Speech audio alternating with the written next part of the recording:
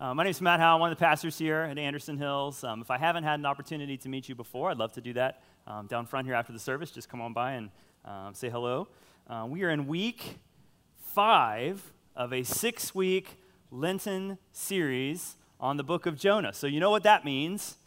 That means Easter is just right around the corner. So hopefully you've already made some plans. I know Forest Hills has got one more week. They're persevering.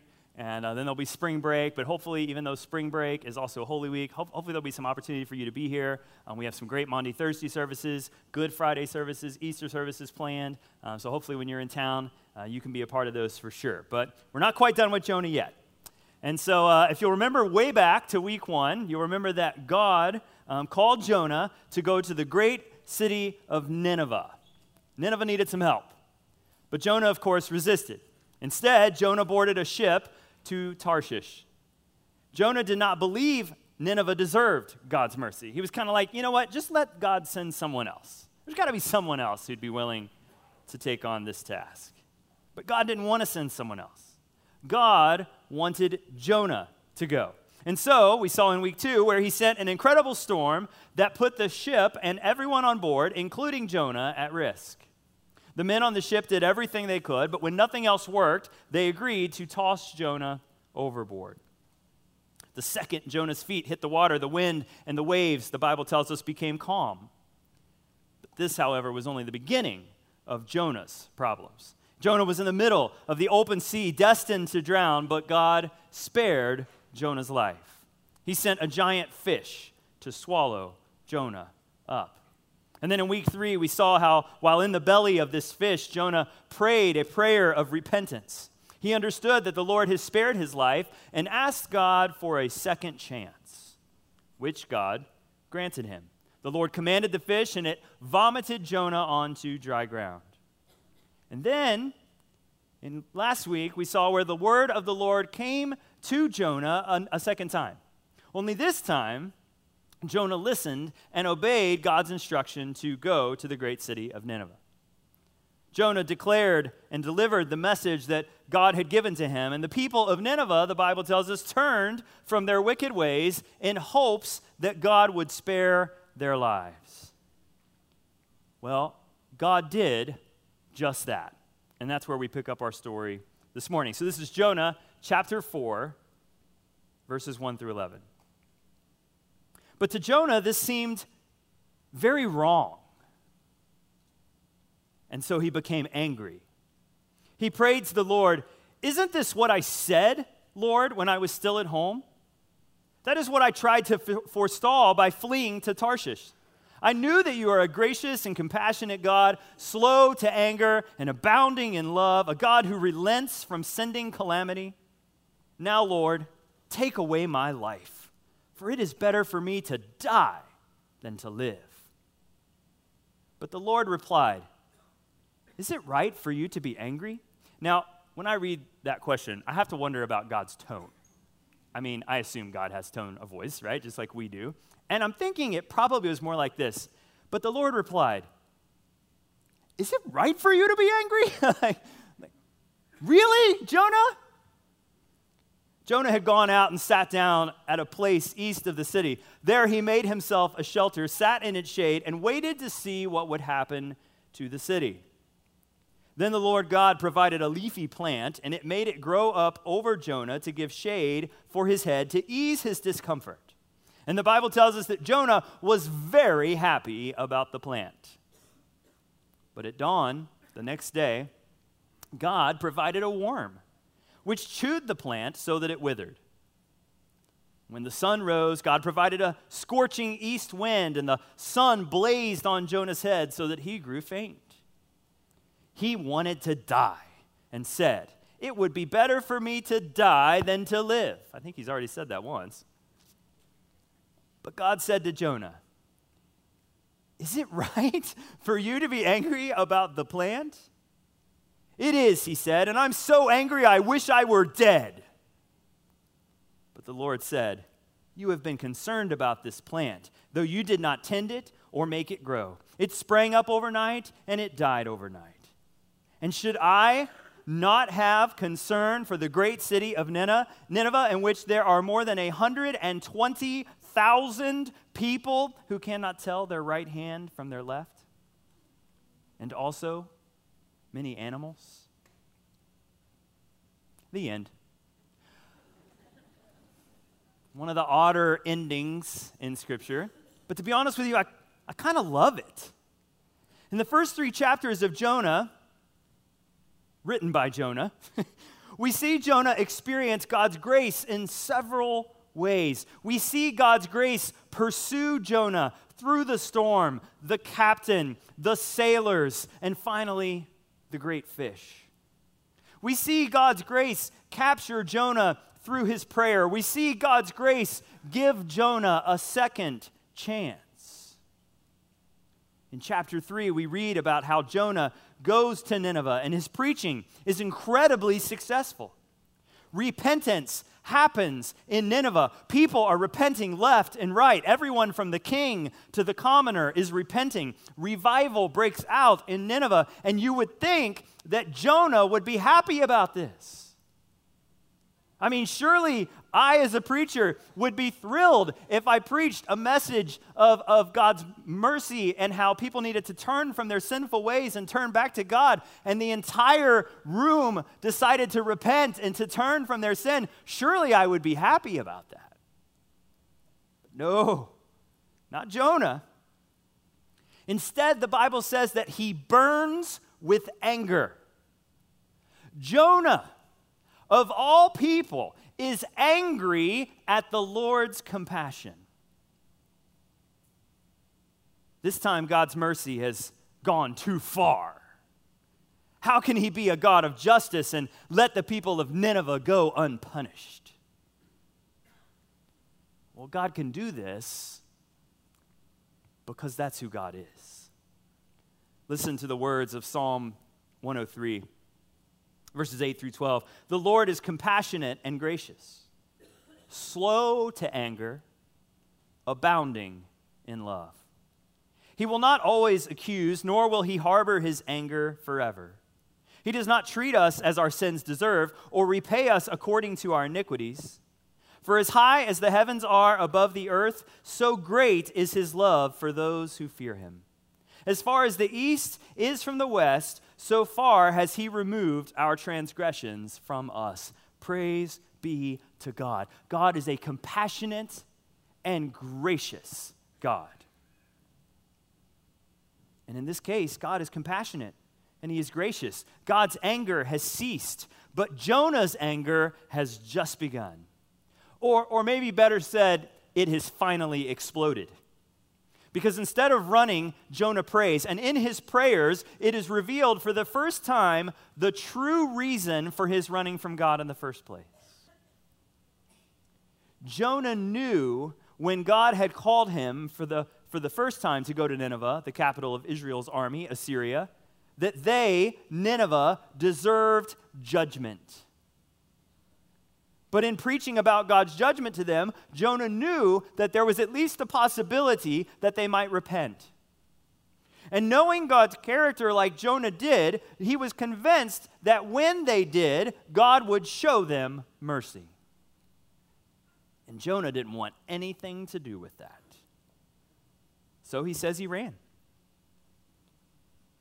Jonah cannot stand the fact that God is good, that God is full of grace, that God is full of mercy. He cannot accept a God who just throws away grace to anyone who asks. Apparently, God's mercy could extend to Israel, just not Israel's enemies. Now, we have to have standards. Jonah is so angry, in fact, that he says he wants to die. Why would he say that? Well, isn't it obvious? God is not at the center of Jonah's life. What is? Israel.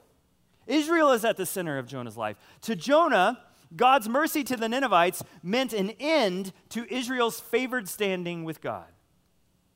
He was ready to discard his relationship with God simply because he cannot get his own way. If he had to choose between God and Israel, he would probably choose Israel. In Christian circles, we call this idolatry. And listen to me, we should all be loyal to our nation, but not above God. Once there was a change of heart in Nineveh, Jonah should have gone back into the city to teach the residents about God. Oh, you've repented? You've turned? Let me tell you more about him. Let me tell you more about his character, about his heart. But not Jonah. Jonah leaves town. He leaves town and he goes to a high place to watch and see if maybe, just maybe, God will change his mind and rain down destruction after all. Jonah was hoping to see Nineveh destroyed. Jonah's idolatry ran deep. So, a question this morning. What are our idols? What are our struggles? What are your idols? What are your struggles? What is it that we allow to come between us and our relationship with God? For some of us, maybe it's selfishness. For others, it's pride. For others, it's this sense of entitlement. Jonah struggles with self-righteousness. Self-righteousness is a common human condition. We talk about God's grace as a free gift, but really, we believe in our heart of hearts that it has to be deserved or at the very least earned. Despite Jonah's behavior, despite his bad attitude, despite his hard-heartedness, God is still compassionate toward him. Again. In verse 6 of the scriptures, it says that God provided a leafy plant, which grew up and gave Jonah shade from the sun. At last, Jonah thought, something is finally going my way. The scriptures tell us that Jonah is very happy with the plant. And I might dare to say that he's maybe a little too happy. That maybe that self-righteousness again started creeping in. And so what does God do? He sends a worm to eat the plant. He sends a scorching east wind. And Jonah's like, are you kidding me?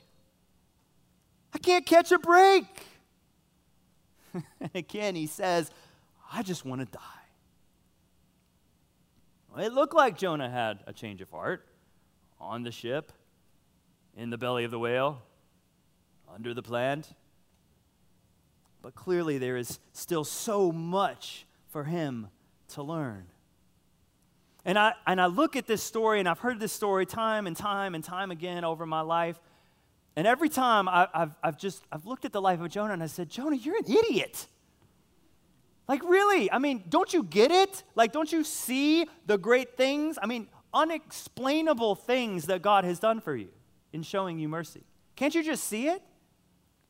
And yet, all you can do is focus on yourself. Jonah. And then this week, God's like, Matt. I'm like, crap. Again, it's happened.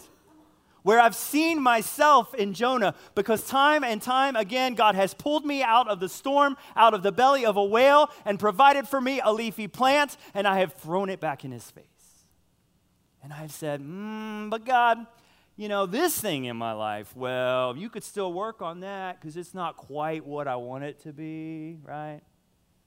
The grass is so much greener over there. Why do we do that? Why do we get so stuck in our self-pity, in our self-righteous behavior? Man. Romans 7, verses 14 through 16. This is the Message transliteration. It says, I can anticipate the response that is coming. I know that all God's commands are spiritual, but I'm not. Isn't this also your experience? Yes, I'm full of myself, after all. I've spent a long time in sin's prison. What I don't understand about myself is that I decide one way, but then I act another, doing things I absolutely despise. So if I can't be trusted to figure out what is best for myself and then do it, it becomes obvious that God's command is necessary. I mean, Paul's conflicted here, man. He's like, why do I keep going back to that Jonah status? Why do I keep reverting back? I see what I'm supposed to be doing. I see how I'm supposed to be living. I see that I should be nothing short of grateful and thankful for all that he's done for me. And yet, here I am. As much as we would like to think so, we are not instantly sanctified. God uses storms. God uses whales. God uses plants to teach us more and more about God's nature. God is not apathetic. God does not remain quiet. God says to Jonah, you have been concerned about this vine, though you did not tend it or make it grow. This vine sprang up overnight and died overnight. This vine has fleeting value. This vine means nothing. Nineveh, on the other hand, Nineveh has 120,000 people. Should I not be concerned about this great city? Should I simply not care about 120,000 people? People, by the way, which I created in the first place? Jonah weeps over a plant. God weeps over people. But you see, as long as our eyes are fixated on the plants, we will fail to see the people. God wants Jonah to know that he loves us, not because we deserve it, but because he chooses to love us. Here's the question we often ask ourselves: what matters most to me individually? Or what matters most to us collectively? When what we should be asking is this: what matters most to God? You see, what matters most to God should be that which matters most to us. And truth be told, we know what matters most to God. People. People matter most to God, and therefore people should be that which matters most to us. Listen to these words of Jesus in Luke chapter 6. But to you who are listening, I say, love your enemies. Do good to those who hate you. Bless those who curse you. Pray for those who mistreat you. If someone slaps you on one cheek, turn to them the other also. If someone takes your coat, do not withhold your shirt from them. Give to everyone who asks you, and if anyone takes what belongs to you, do not demand it back. Do to others as you would have them do to you. If you love those who love you, what credit is that to you? Even sinners love those who love them. And if you do good to those who are good to you, what credit is that to you? Even sinners do that. And if you lend to those from whom you expect repayment, what credit is that to you? Even sinners lend to sinners, expecting to be repaid in full. But love your enemies. Do good to them. Lend to them without expecting to get anything back, because then your reward will be great and you will be children of the Most High, because He is kind to the ungrateful and wicked. Be merciful, just as your Father is merciful. Assignment given. Orders received. Like Jonah, we have a hard time reconciling God's justice with His mercy. His holiness demands He punish evil. We either believe that God smites all sinners or that He forgives everyone regardless. How do we hold on to both God's judgment and God's mercy? Well, Jesus tells us. Better yet, Jesus shows us. On the cross, God both judges evildoers and forgives them. On the cross, the justice of God exacted full punishment for sin, and in the same moment provided mercy and salvation to all. The same reason that the story of Nineveh bothered Jonah is the same reason that the story of Jonah bothers us. No matter how much we want it for ourselves, we struggle to see how God's grace could be made available to others. Jonah ends abruptly with a profound question about compassion. God says, should I not be concerned? Should I not be concerned? We are left to answer that very same question. Jesus says in John 13, a new command I give you. It's to love one another. As I have loved you, so you must love one another. By this, everyone will know that you are my disciples, if you love one another. One of the most important commands Jesus gave to us, the most important command that Jesus gave to us, is to love. To love everyone as he has loved us. God wants none to perish, but desires all to come to saving faith in his Son. God wants to use us to help others see how loving and compassionate he is. We all need to have a heart for the lost as he does. So many things will serve as a distraction to this. So many things will try to pull us away from this assignment, from these orders. The most obvious ones include things like work, school, home ownership, hobbies. The less obvious ones include things like personal agendas, pride and prejudices. Also one of my wife's favorite movies. Are you concerned with people? Do you value them? Do you rank them? Is that you? Are you concerned with people? Do you value them? Do you rank them? Do you think God does? I'm going to say no. I'm going to say no. And because he doesn't, he did a really great thing for us. He went to the cross.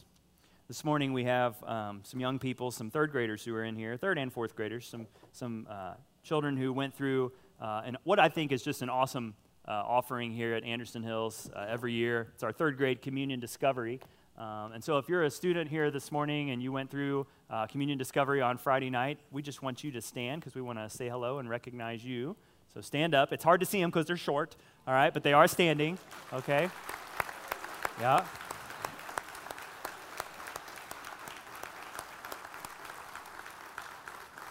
So they're going to be taking communion maybe in a little bit different light this morning, some for the first time, but that's a really awesome thing. And if you've never had the opportunity to go through Communion Discovery, I would really encourage you to do that. If you don't have a kid who will be, like your kids are all older than third grade, then just borrow a kid, okay, for next year. Go find a neighborhood kid or something, like, hey, are you in third grade? Come with me, we're going to Communion Discovery, right? Because it's very educational. I mean, Sharon and her team and now Dana and her team, they do a great job, so absolutely. So this morning we all celebrate Holy Communion together, the sacrament that Jesus left for us in the bread and the cup, the bread in which he took at the meal, the Passover meal with his disciples, and blessed and broke and gave to each one of them and said, disciples, this is my body. This is my body, which is broken for you. And likewise took the cup at the end of the meal and said, this cup represents my blood. It's the blood of a new covenant between me and my people. And whenever you eat this bread and drink from this cup, do it in remembrance of me, and do it until I return one day again to do it with you. Let us pray. God, we just pray your blessings to be poured out upon these gifts of bread and juice. And God, may they be for us today the body and blood of Christ, broken and spilled for us on that rugged cross.